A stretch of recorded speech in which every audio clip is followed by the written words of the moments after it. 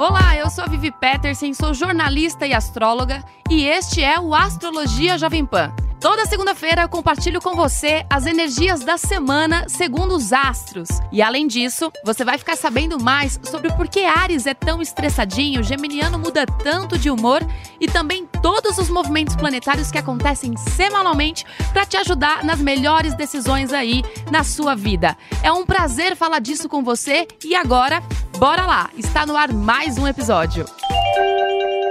Astrologia. Boa semana para você e trago mais notícias e informações sobre o céu astrológico dessa semana de 9 de novembro até o próximo domingo, dia 15 de novembro.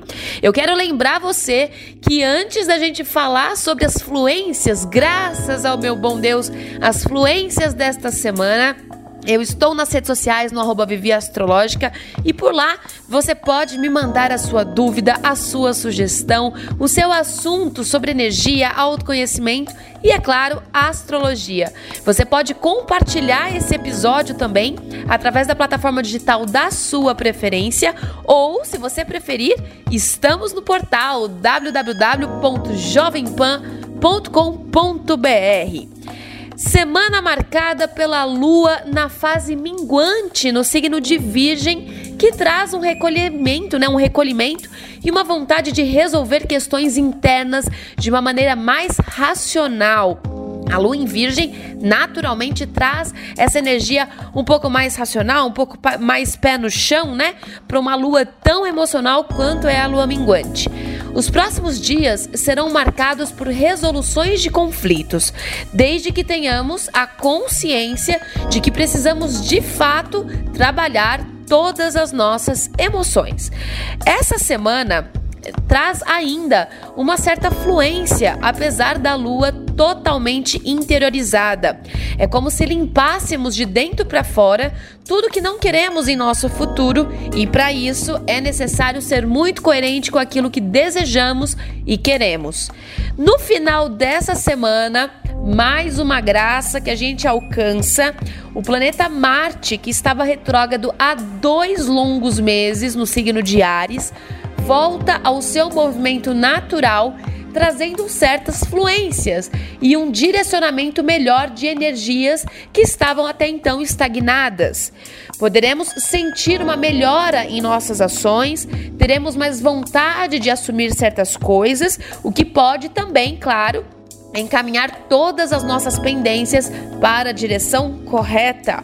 Então é uma semana aí de volta das energias estagnadas, né? Então a gente vai sentir uma melhora desde a nossa ansiedade até em atitudes, ações e colocar certas coisas mesmo no papel e seguir adiante aí na vontade de realizar.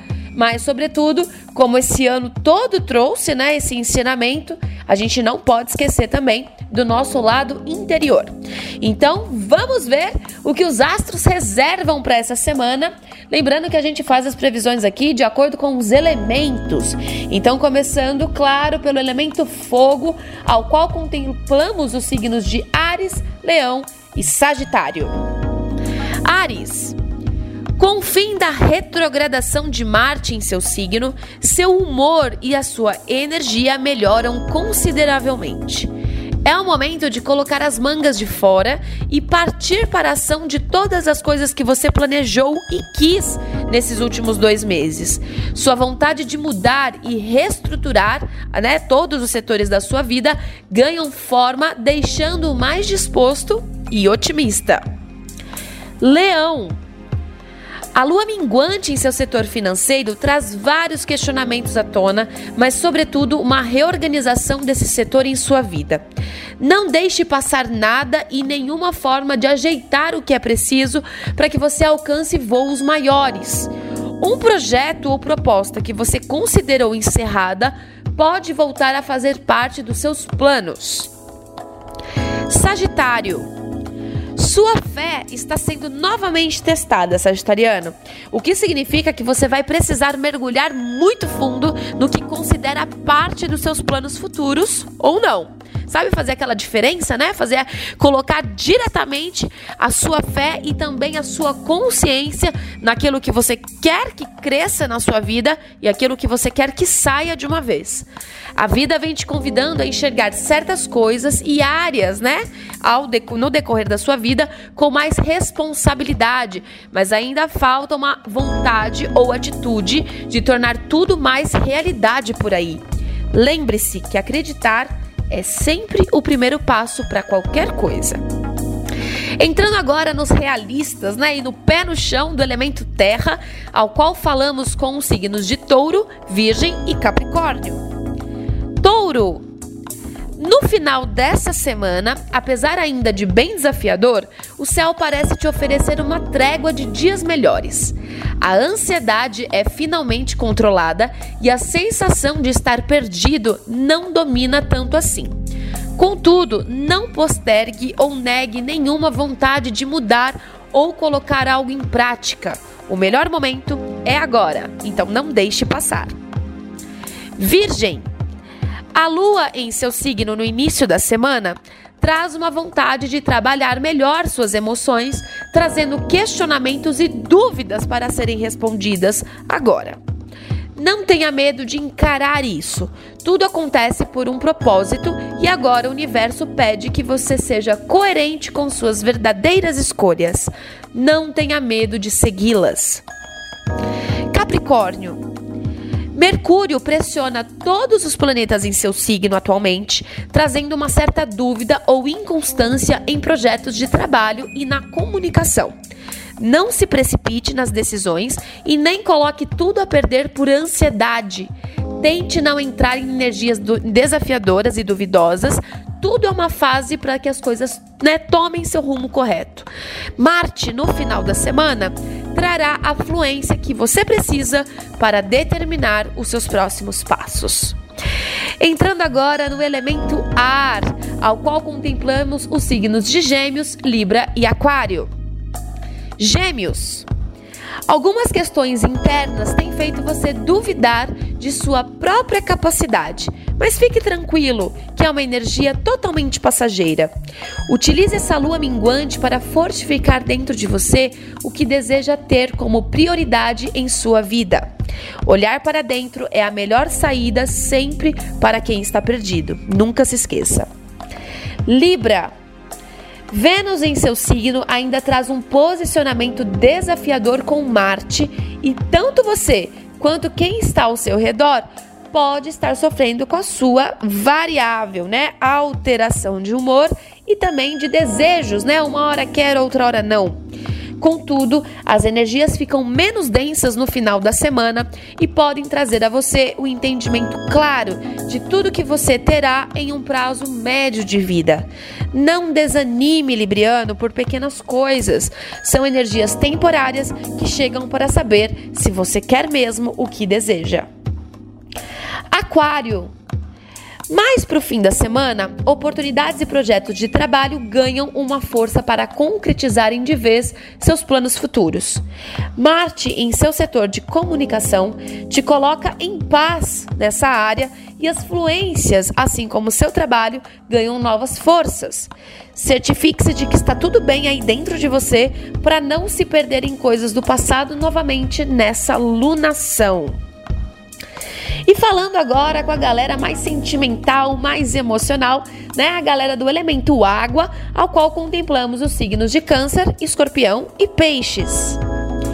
Câncer. Atente-se para você desejar um futuro promissor. Algumas situações de passado devem ficar para trás.